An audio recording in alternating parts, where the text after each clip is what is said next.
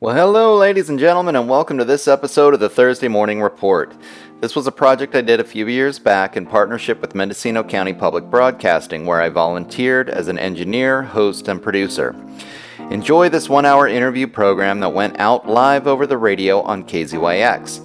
If you like what you are hearing, you can check out my current podcast, The Shift with Doug McKenty, on your favorite podcast hosting site, or find out more on Facebook and YouTube at The Shift with Doug McKenty. I'm also on Twitter at DMcKenty. If you want to support the program, look up The Shift on Patreon or find it on the web at www.theshiftnow.com and click on subscribe. Subscribers receive access to full-length feature episodes of The Shift, as well as the membership forum, where members can engage in discussions and participate in the evolution of the show.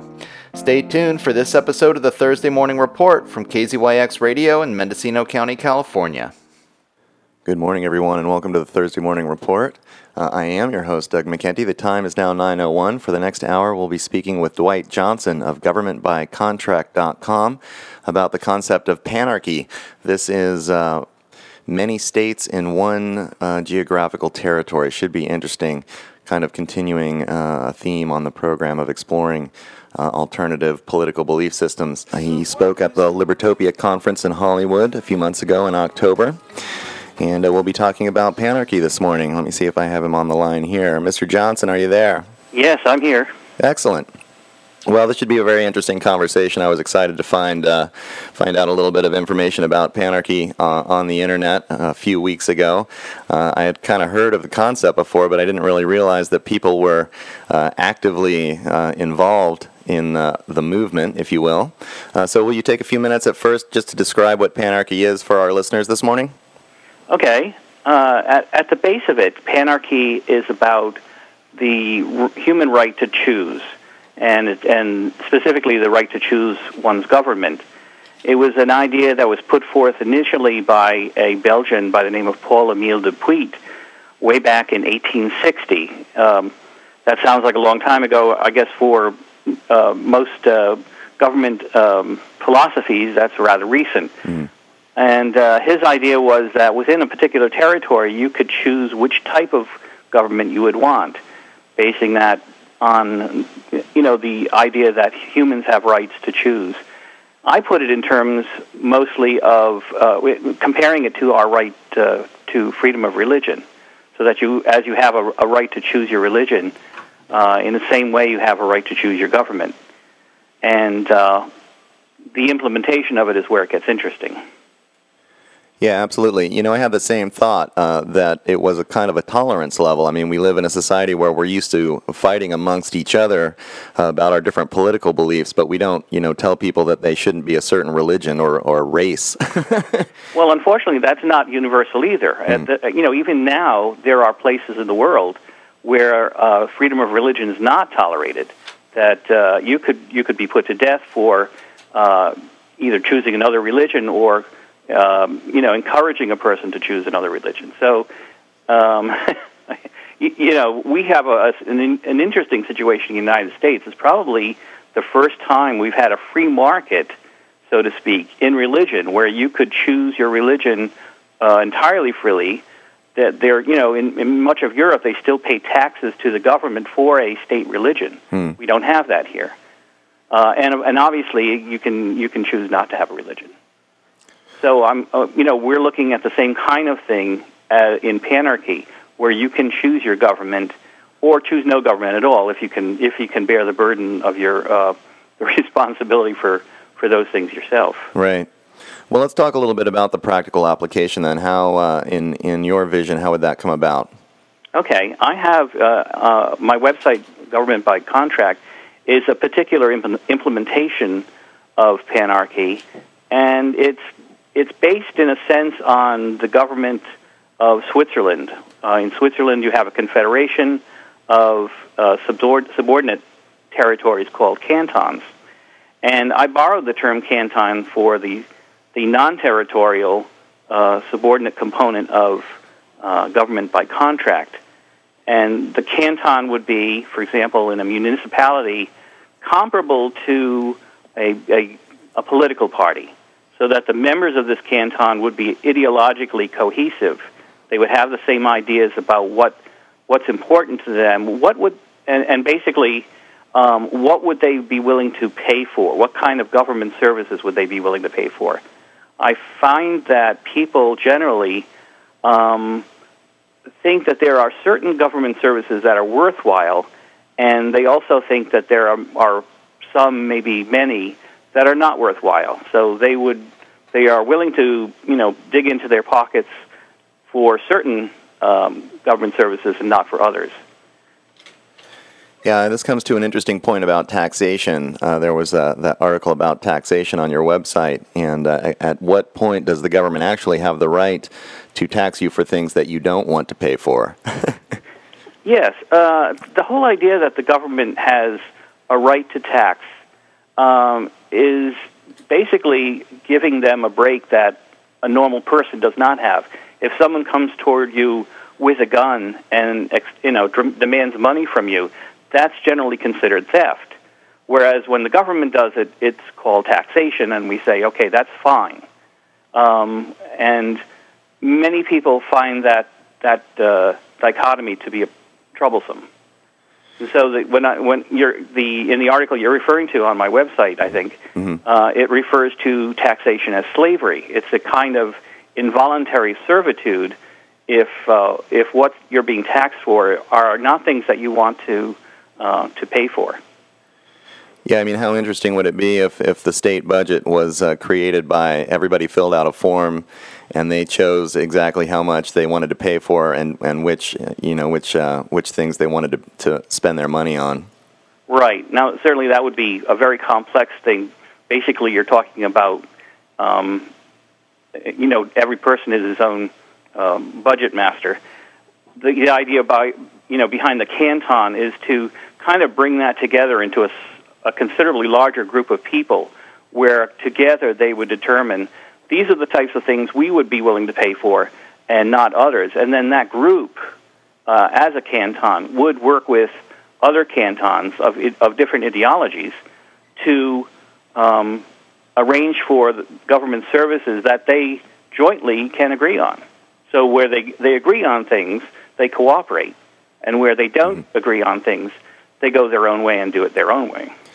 Well, that's really, it seems to me, like the separation here. It's a government by cooperation rather than one by coercion. Yes, that's the major division here. Because government is, by definition, a monopoly of coercion in society. Yeah, I mean, and I guess the central question of government is, at what point is there, if there ever is, a legitimate use of force? And I suppose, one of my issues ideologically with democracy was, what about the other 49%? If 51% choose to use force against the other 49%, it seems like you might be in for some problems, or at least not necessarily my definition of a free society anyway. No, you're basically legitimizing a majority rule of coercion. So as long as you've got that, one more than 50%, you can pretty much do what you want. And that's the situation we have with republicanism, the Republican form of government, where you have, elected officials who are basically outside your control once they're elected. So I like to refer to it as replacing one set of thieves with another set of thieves. That's really how I look at the way that government is structured today. There's very little that government that elected officials will give to the people as far as their rights to make choices. Yeah, it seems like at a certain point it just kind of they end up trying to just bring more money into their district so that they can get reelected by funneling more money to the right people. Yeah, the impetus is there always, because their intent is to get reelected, and to do that they have to please certain people with other people's money. They have to create programs that some voter bloc is going to be happy with, or they have to please the corporate contributors or whatever that contribute to their reelection, and so it all breaks down. You don't get an organization that's going to control costs. It's always moving in the wrong direction as far as costs are concerned. How do you see the monetary system working in a panarchy? Do you think that there would be competing currencies? Would the cantons control the currencies? Would particular cantons have central banks for their for their constituents? I haven't given that a lot of thought. Mm-hmm. My personal preference is that there would be some competition among various types of currencies. I think that works best. Mm-hmm. I can imagine that we would be back in a situation prior to the time in the U.S. where we had national banks, where banks themselves had control of currencies, and the people would determine which were the better bets. Right, they would choose the stronger currencies. Exactly. All right. Well, let's get to the question of how. I mean, do you think that it's possible? Could this kind of shift happen overnight, or is there some kind of a consciousness shift? It seems like so many people are used to the coercion model. In fact, as I've spoken to some people about it, they simply say this is human nature, and that they almost doubt the fact that human beings can be cooperative together. Yeah, that's kind of a sad situation that in so many other areas of our life, cooperation is the way we deal with things. But in this one instance, we insist that coercion is the only way that works. Certainly there's a certain amount of vested interest in that idea that in the whole political class feeds on that. That this is really the only way to go, and if you don't believe it, then you're out of step with society. So yeah, that's a problem. On the other hand, I have to grant the reality of the situation that if a person is not overly taxed, I don't know what persons that would be, but if they're not really feeling the pressure of taxation, they're willing to go along to a great extent because they're willing to they want certain services from government. Mm-hmm. So things you always hear about are the roads or things like that. How would you manage to have good roads throughout a municipality or throughout a state if you didn't force everyone to contribute? And so there's a certain beauty to this whole idea of forcing everyone to participate in the thing. But I still find that in the end, it comes down to a part of society out of sync with human nature, in that people do not like to be forced. They don't like, in the end, to be forced. It kind of is contrary to human dignity, and they feel that. And so they react in a couple of different ways. They either react through violence in opposition to it, and I think you saw a little bit of this in the Tea Party movement. There's a certain reaction against being forced to do things. The other side of it, which we also see, is a kind of a pulling back. I can't think of the word right now, but just kind of a disengagement with society. Mm-hmm. And you also see that today. Well, these are reactions to the kind of violence that coercion is. Right. I mean, that's one of my... I just have an interesting concept that I've thought about, that it's different when you vote, say, for a welfare system, and then you are coerced through force to pay taxes, and then those taxes go through a bureaucracy, and then they go to help someone, versus the act of choosing to help someone yourself without having to have the middleman. Yes. and is can the government really produce an act of goodness? I mean, is it altruistic? Do they really care about the poor people? Whereas the individual that chooses does care and is trying to help people, Yes, I would have to say that it only extends to the people who actually voted for it the first time. They were kind of saying, well, yes, I'm willing to pay for this service and to give to people in need. But the minority of people who oppose that idea would not have contributed to that, to the good that was done. And subsequently, anyone who never had a choice to make in the matter, well, they're just forced to do it. So that whole thing of like contributing to paying your taxes to the government to do a good thing for another person kind of turns the whole idea of charity on its head. Right. Right, and then the charities are in competition with the welfare state. Yes, and then you're dealing with bureaucracies that really don't have any skin in the game. They're not there to do good, but basically to earn an income until they retire with substantial benefits.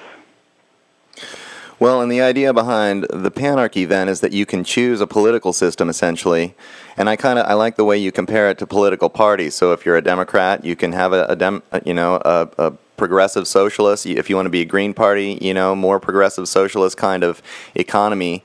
If you want to be a communist, you can live on a commune, and you can give everything over to the central authority. And it's just the ability to be able to choose sounds to me like it might produce a situation where the ones that work the best are the ones that are going to become more popular.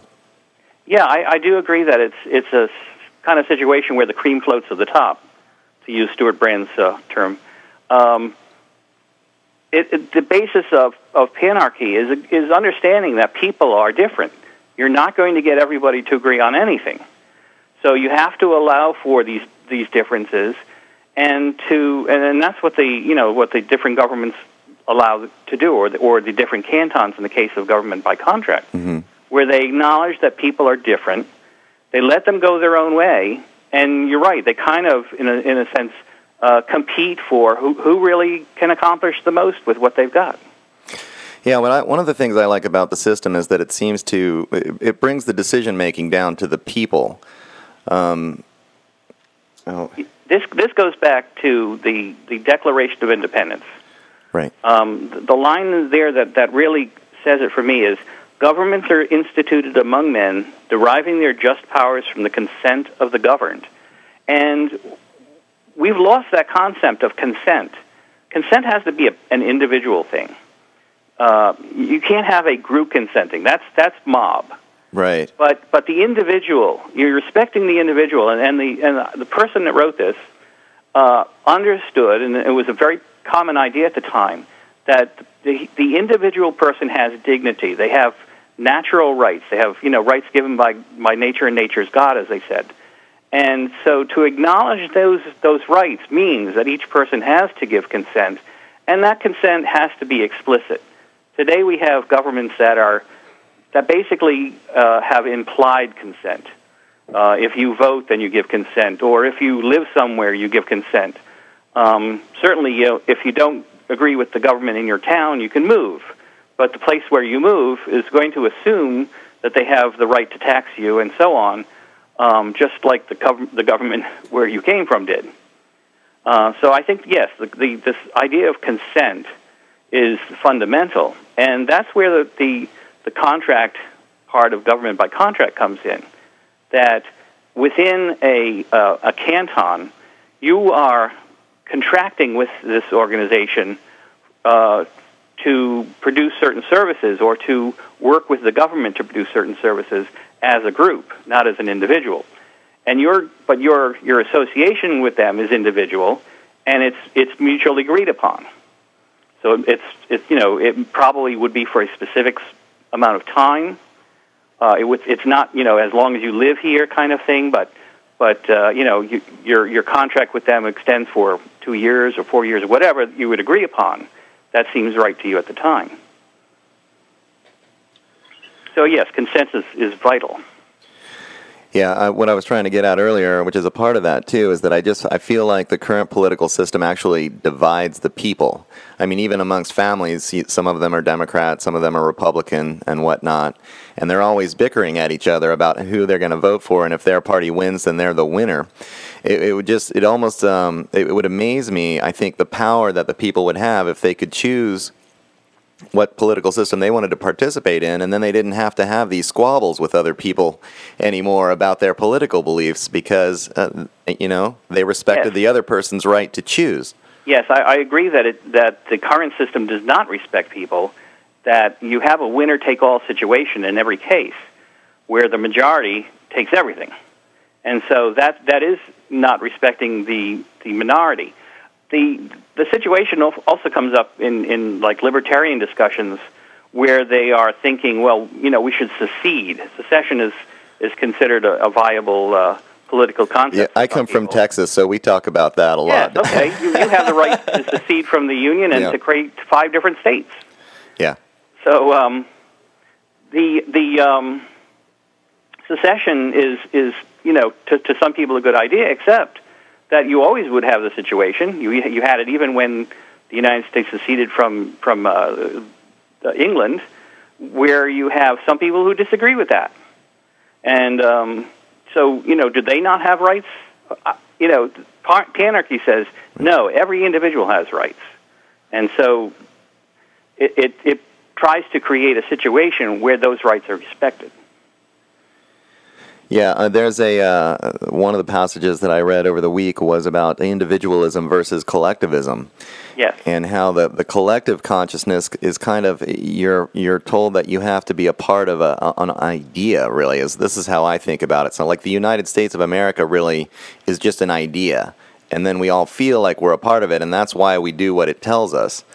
But in individualism, then, a person chooses exactly what they want. They're dealing in the real world, with their work and their life, and they're making choices about themselves. And that's why I think that's, to me, why the individualism works better, or freedom works better, because every individual has a different life and a different lifestyle. Yes, and it puts the responsibility back on the individual. Mm-hmm. We're at the point now where less and less responsibility goes to the individual, more and more to some, idea, as you put it. Right. And then so you lose that individual responsibility for doing good things. You become less responsive. You become less generous, and certainly you lose all the good things that come from being able to act as an individual, act in charitable or patriotic or whatever way you want. You lose that.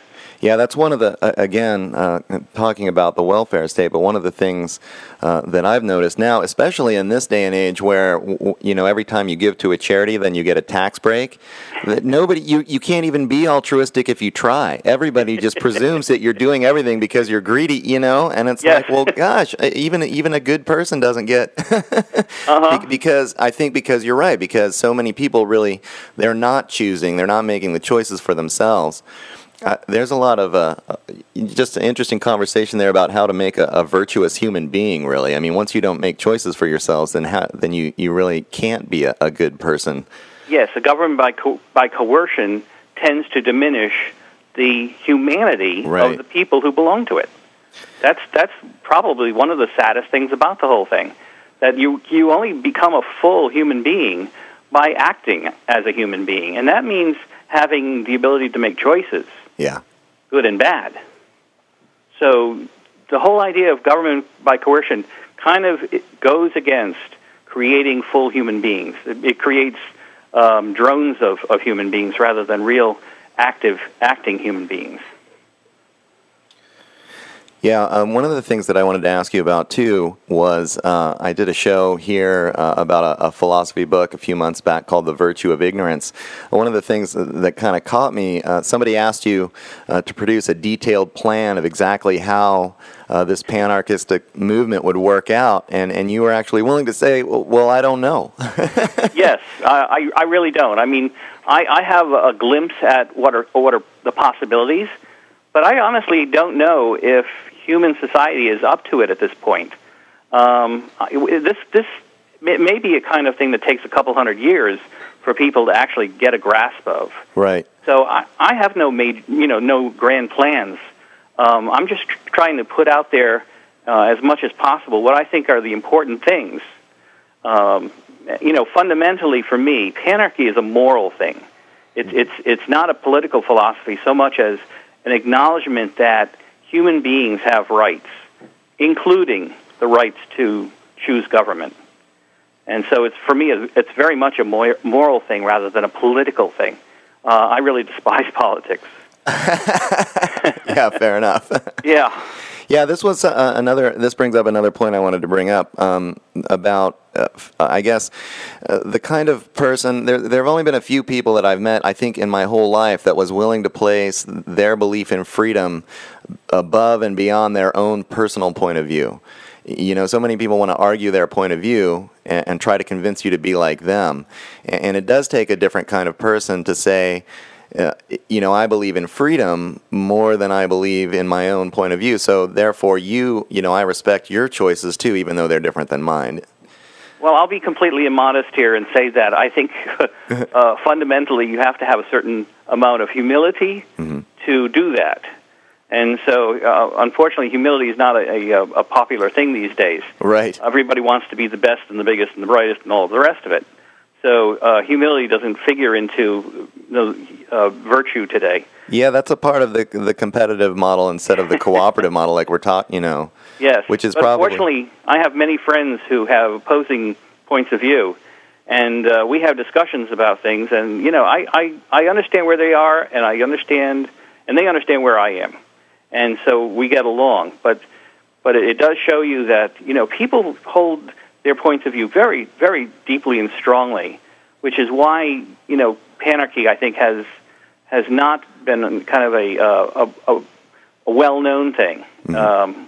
After since 1860, you would think that the idea would have gotten more press or whatever, but it certainly has not. And so people hold very strongly to what their beliefs are. Yeah, absolutely. Well, speaking of your beliefs, we're getting about halfway into the program, and so we're about to start taking call-ins. If you have a question for our guests, you're listening to the Thursday Morning Report right here on KZYX. I'm your host, Doug McKenty. I'm speaking this morning with Dwight Johnson of GovernmentByContract.com. We're talking about the political concept of panarchy, that is many governments inside one geographical territory. So if you have a question, please call up 895-2448, gets you in the studio. So what do you think? Do you think, I guess it would probably take this kind of a social change into being more of a cooperative form of consciousness, because, what would prevent this from turning into almost a feudal state where the different cantons want to fight each other? Why wouldn't it devolve into different little protection rackets instead of one big one? You know what I'm saying? Yes, and I can certainly understand that that's a possibility. Mm-hmm. I think, though, that the feudal state came out of a certain history, and we're not there at this point. We do have the Declaration of Independence. We do have some idea of what we want and what we don't want. We have, as a nation, a very good idea or a very strong feeling that we are a free people, whatever that means to each of us individually. And we've kind of grown up with this background of freedom that I think would push back against tyranny, even at a lower level. And if you're building something where you're saying you're attempting to build something based on cooperation and not coercion, I think that has an effect on what actually gets built out of it. Mm-hmm. Well, we do have a caller calling in, so let's see what the people have to say here. Good morning, you're on KZYX. Hi, good morning. Hi. Yeah, I think the major problem is that capitalism and communism and all of it they're patriarchal structures based on might makes right. Mm-hmm. And, this is supposed to be a free country, quote unquote, but, if you don't pay your taxes, they take your house and kick you out into the snow or put you in jail. And also, the very nature of a patriarchy is competition, and so the government has to keep us fighting with each other by, making us envious of other people, different races, different, sex codes for different genders, etc.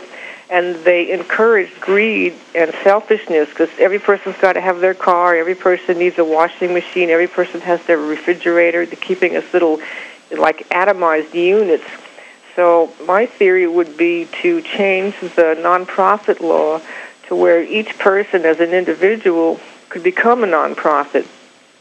And if you help the guy next door pay to fix his engine in his car so he can get to work, you write that off. And then that would have the effect of, you becoming friends with your neighbor. And, at first, it's like paying to get altruism jump-started. But once people get in the habit of relying on each other and their local neighbors to help each other, I think the feeling of compassion would kick in instead of us being in a little mini fiefdoms in our separate little houses. Mm-hmm. So, I suppose the guy next door couldn't pay his rent, so you gave him $500, and then you write that off on your taxes, and then you divert that money from the war machine. So that was my theory. Thanks. Yeah, maybe so. Thanks for the idea. I would certainly agree with the caller that government does like us at each other's throats. Mm-hmm. And certainly the political system with the various parties encourages that, and we really do see each other as the enemy camp. And one of the things that Panarchy would try to do is to, because it acknowledges the differences, but it also at the same time encourages cooperative action. So where we agree on things, and we're looking for the agreement among ourselves about what we do agree on, and then we work together. And so I think that is somewhat different. It's not exactly the same thing as nonpartisanship. I think that's a kind of a dead end where you're hoping that people are going to put their own personal preferences aside. That's not what I'm talking about. I'm talking about real mutuality, real cooperation based on shared values. And there are some shared values. I think that most people do share some set of values, and they can work together on those. And that's where you have the possibility for joint action. Yeah, I kind of remember the original concept of the corporation here before it was a huge state subsidied way to control resources. I think it was actually a way for people to get together to do big public works like building the roads or building a bridge, and it would be maybe a format, instead of having the corporations work the way they do now, as a way of having the cantons work together between each other. Mm-hmm. In a way. Just another possibility, though, like you were saying, you never know where it will evolve to or how the spirit of cooperativity could work. Yes, an optimistic person would say, well, the best of people will come out if you allow it to. And coercion doesn't allow it to. So you're kind of squelching any individual activity because there is a monopoly, the government, that basically says we are in charge of everything and you're not.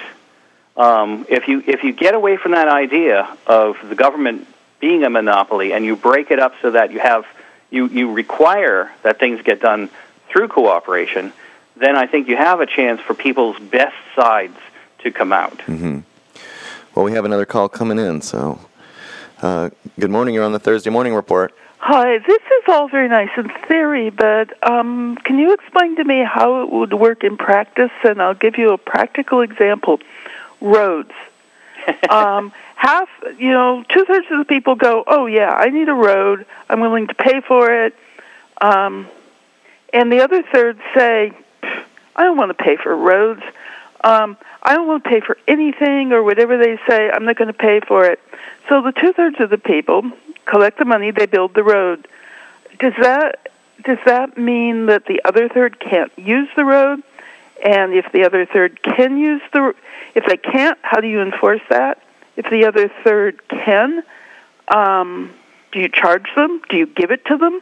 I mean, that's just one example. I think that example can be extended to apply to a lot of other things, and I'll take my answer on the air. All right. Thanks for the call. Yes, that's certainly one of the kinds of objections to it that I get frequently. Mm-hmm. Roads seems to be the first thing that comes to people's mind when they say, well, we have to have government to keep the roads working. And first of all, it's probably not true that there are many people, in theory, who have developed ways in which roads can be privately owned and very successful. For example, if all the people that own property bordering a road, own that road, and especially if the situation was that they were commercial enterprises, their idea of getting people to their place of business would compel them to make sure that those roads are passable. I have a situation in my own family where my father and mother live on a private road. They share the road with 4 other families. And so they determine when it needs to be repaired, and they chip in proportionally to make sure that the road is passable. So, I've seen from my own family that private ownership of roads is a doable thing. We tend, I think, often to lack imagination. We say, well, we see an objection, and that's where we end. We don't say, this might be a problem, but there are things that are more important, such as my right to choose, my right to be a full human being, making choices, having responsibility. These are the things that really matter. If we have that, then we're very creative people. We can come up with ways to make it work. One of the things I have on my car is the Easy Pass thing. I go over bridges without paying because it collects the toll. It knows who I am. The thing works. I don't see why some clever device like that could work on every road in the town. Mm-hmm. And then just the people that use the roads would pay for them too. Maybe a third of the people don't have cars. Yes. would rather not pay. And they would be charged proportionally to their use, and then the roads would get be well maintained, mm-hmm. and everyone would be happy. And no one would be forced to pay for something they don't really care about.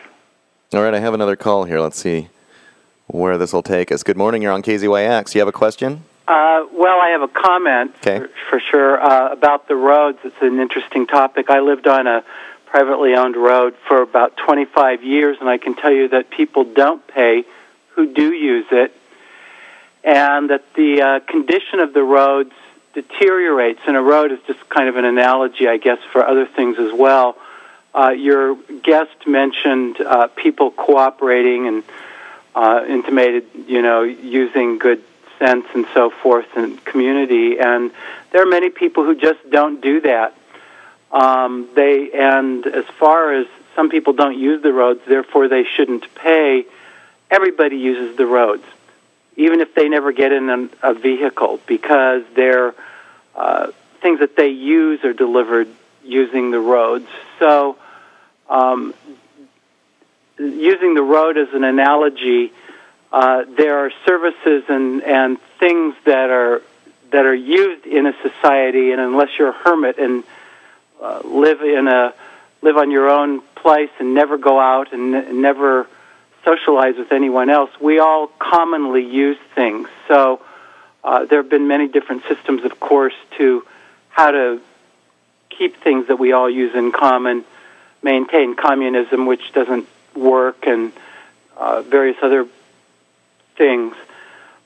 So I don't know that just saying, I don't feel like I use that, therefore I'm not going to contribute anything.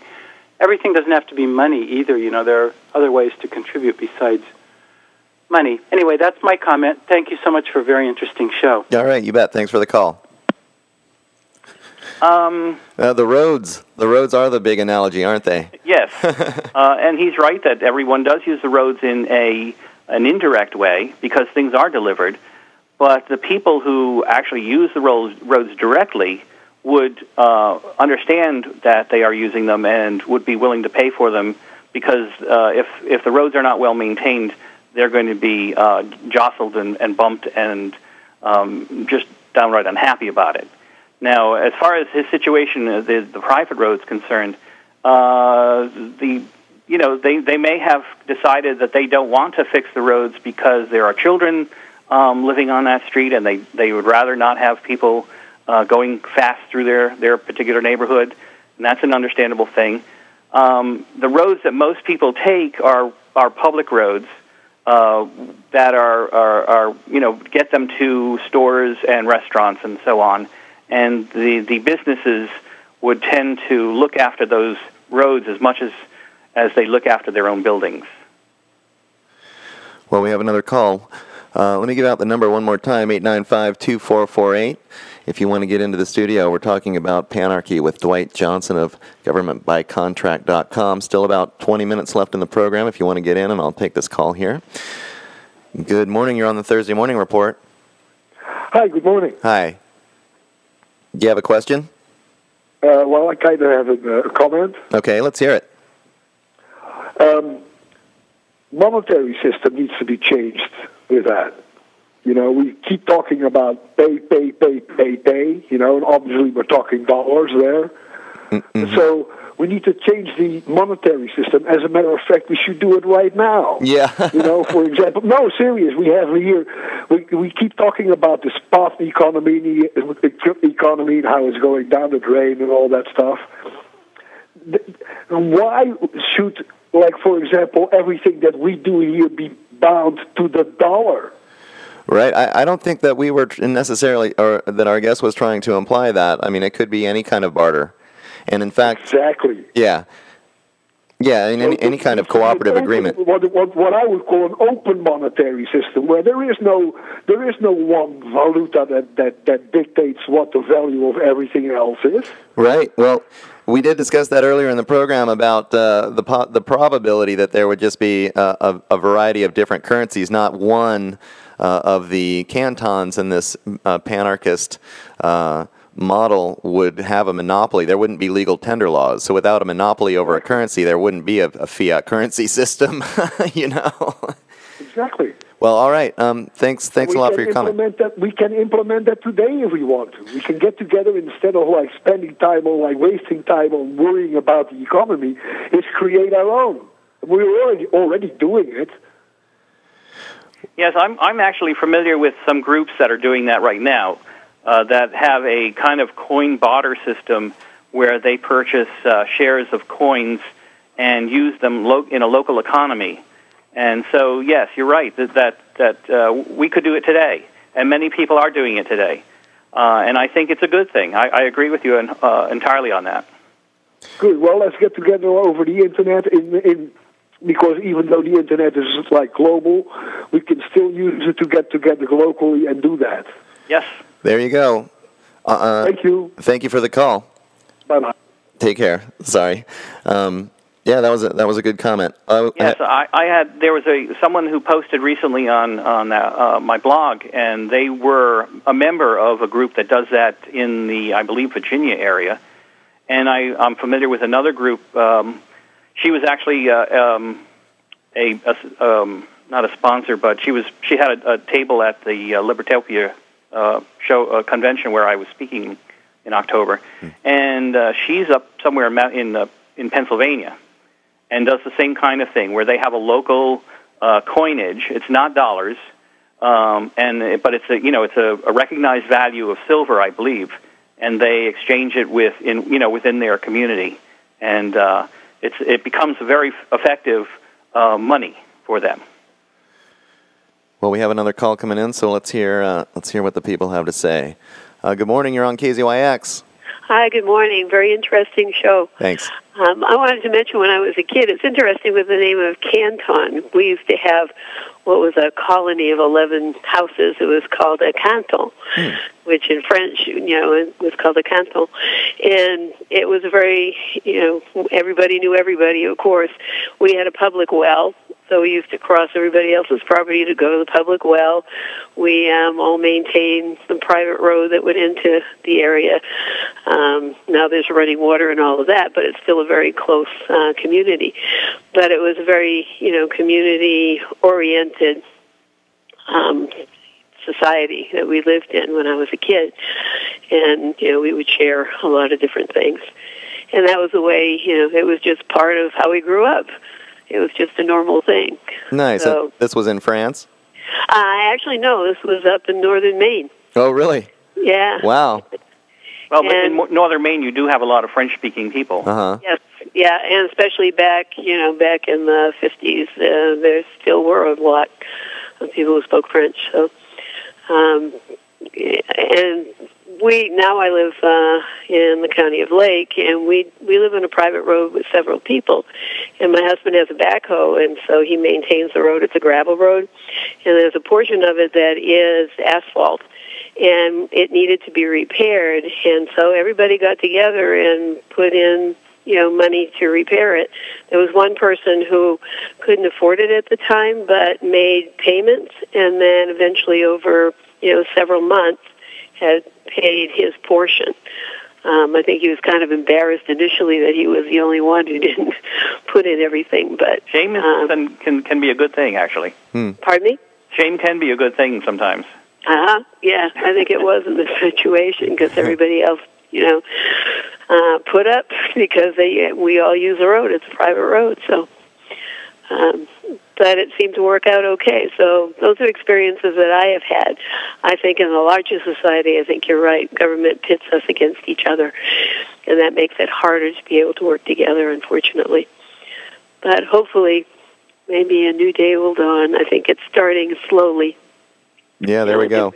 Yeah, we have, the CSAs, and we have community food banks and all those things that are starting, community gardens. So, maybe, hopefully, but very interesting show. Thank you. All right, thanks for the call. Okay, bye. Bye. That was a very interesting call because she points out how the best parts of life are when people get together voluntarily and do great things. And we have a lot of examples of that in our country, but we have fewer and fewer of them because the government keeps taking more and more of that to itself. We just had a fairly large snowstorm I'm in New Jersey, and some people have snow blowers, some people don't. The neighbors get together, and then they shovel themselves out, and they shovel out the neighbors, and there's a lot of cooperation going on. And that's really, the best part of life is when people can deal with one another in that very expressive way. It's a great thing.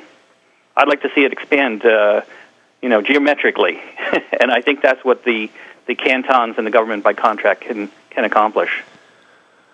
All right, we got about 11 minutes left in the program. 895-2448 gets you in the studio with our guest. You're listening to KZYX. This is the Thursday Morning Report. I'm your host, Doug McKenty. I'm speaking with Dwight Johnson this morning of governmentbycontract.com. We're talking about Panarchy. I do have a call coming in, so we'll take another one here. Good morning. You're on the Thursday Morning Report. I just wanted to say, how about the dysfunctional people that do not cooperate and they don't have the sense of logic to do the share, and they're on SSI and they can't be made to pay their portions. And I'll take my answer on the air. Okay, thanks for the call. Yeah, in society, I think there is a role for coercion, but it's far more limited than what we have now. And it really should be limited to actions against people who use force against others or against other people's persons or properties. You're going to have, in any society, some people that as you refer to them, are dysfunctional. They're not good members of society. That's kind of a given, and you do have to deal with those types of people. Mm-hmm. And you do have to deal with them on occasion with force. But if you extend force or coercion beyond that very narrow thing, where you're forcing people to do all kinds of things that really they do not want to do, if you're forcing people based on a majority to go to war with a third world country, that kind of thing, then that's really horrible. That's really contrary to the dignity of human persons. People should not be forced to do that type of thing. So I think there's a role for coercion in society, but it's a really very small, restricted one, dealing with the type of people you're referring to. And secondly, I think that when you have government by coercion, you're actually generating those kinds of people. You're creating dysfunctional human beings because you're treating them like slaves. You're treating them harshly. Yeah, people and become they unhappy. React against that. Mm-hmm. So you're actually creating the dysfunction in people through the coercion of government. Right. I mean, the idea is that if you give people freedom and they have the right to choose for themselves, then there would be more happy people. Yes. That want to be functional because they don't feel like they're being oppressed. Exactly. Right? Exactly right. Yes. Cool. Well, we've got a few more calls coming in and just a few minutes left, so I'll take another one here. Good morning. You're on KZYX. Yeah, I was wondering, ask your guest about national parks and things that we as a nation hold and trust together. You know, Yosemite. What if the Yosemite Canton goes nutso and decides, we're going to strip mine Half Dome? And, how national parks are affected by cantons. And also, different cantons, would they be able to have their own passports? So then we'd require, passports to travel across other people's collectively held cantons. Interesting question. Yeah, thanks. Okay, thanks. I don't know. I don't have all the answers to these very difficult questions. My hope is that people would, for example, to answer his first question about national parks and so on, that there would be people who would join together to do those things, to support preserving important things like that. Yeah, I mean, you might imagine the Green Party would buy Yosemite because it wants to preserve it, and then members of the Green Party canton could go there for free, and then everybody else that wanted to enjoy it had to pay, and that would help to fund the Green Party, for example. Exactly. Something like that could happen. Yes, exactly. And as far as people cooperating, passports are may or may not be necessary in that kind of a situation where you have a recognition of who these people are and that they are part of your own basic family of humanity. Yeah, I mean, I think one of the things I read the Émile Depuit. Is that how you pronounce that name? I believe so. Émile Depuit. Depuit. I think one of the things he said was emigration without movement. Like you can move from country to country and still live in your house by just choosing to join the different government. And I thought that was a great way to put it. So I don't think he would think that passports would be necessary. When you're not dealing with so much force, people tend to be more cooperative. So I would say that there's less of a need to have a passport for every person, but you would still need to be able to identify people and have some confidence in who they are, where they came from, that kind of thing. Right. I have one more call I think I'm going to take, and then we'll have to wrap it up here. Good morning. You're on the Thursday Morning Report. Just a few minutes left in the show. Okay, good morning. I certainly agree, and I'm glad to hear the concepts that your guest puts out on Panarchy, and by and large, in support. There was one thing that he said and one thing a caller said that I think really we have to rethink. He said shame sometimes serves. And I just want to put out that shame does not serve. It creates a feeling of, incompetency, a further incompetency to whatever other incompetencies might be there. Shame does not serve as a motivator, but is quite the opposite and is along the same lines as force. And so that one of the callers mentioned SSI as people who are not doing their part and in society or in the service of these various functions we need to, roads, whatever. And I just want to point out that SSI is not does not mean that people are not doing their part. And in fact, I think one of the problems in this discussion is that we often think that the most pragmatic and physical of things that are done to create the whole society and sustain it are the only important things that can be done or are of value. And there are many, many services that happen on the less pragmatic and invisible plane in this society that hold things up. And I think it's a real problem when people say that, if you can't pay for the road or the whatever, let's use it as a metaphor, then you're not doing your part and you're shameful. You should be ashamed of yourself and that you're not functioning, that really doesn't serve. And, of course, I know that this guest does believe that, like a spoonful of sugar helps the medicine go down, and that there are often contributions that are less tangible. And sometimes people just can't do things, or they're disabled, or they're elderly, or sick, or dysfunctional in some way. And those things often just give others the opportunity to be gracious. And when I was a child, we were taught to serve our family, our community, and our elders. And I'm afraid that doesn't happen in the society, and I'd love to see us encourage more of it. So thank you very much. All right. Thank you for the call. Yeah, as I said, there a lot of the things that should be happening in society are not happening in society because government does tend to monopolize.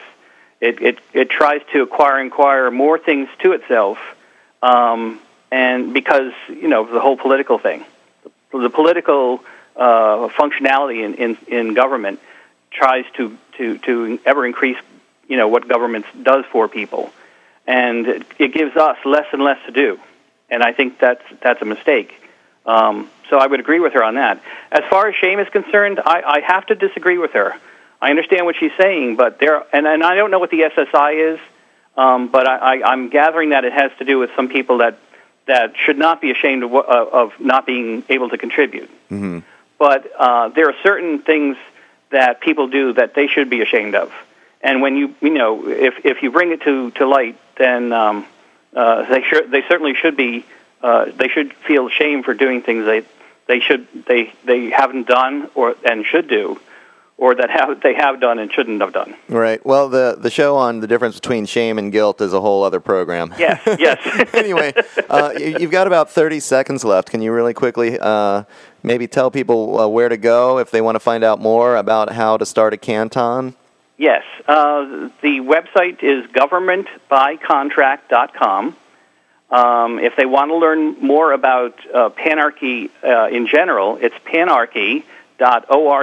There's a great fellow from Switzerland who maintains that site, and he's very thorough. There's tons of stuff there about Panarchy, but the particular stuff about cantons is on the Government by Contract site. So you can go there and contact me or participate in the blog and learn and contribute. All right, very good. Dwight Johnson, thank you very much for being on the program. I've had a great time. Thank you. Yeah, me too. A great conversation. Okay, there you go. And that was the Thursday Morning Report for December 30th. You've been listening right here on KZYX 90.7 FM Philo, KZYZ 91.5 FM Williston, Ukiah 88.1 FM Fort Bragg. This is Mendocino County Public Broadcasting listener-supported community radio streaming on the web at kzyx.org.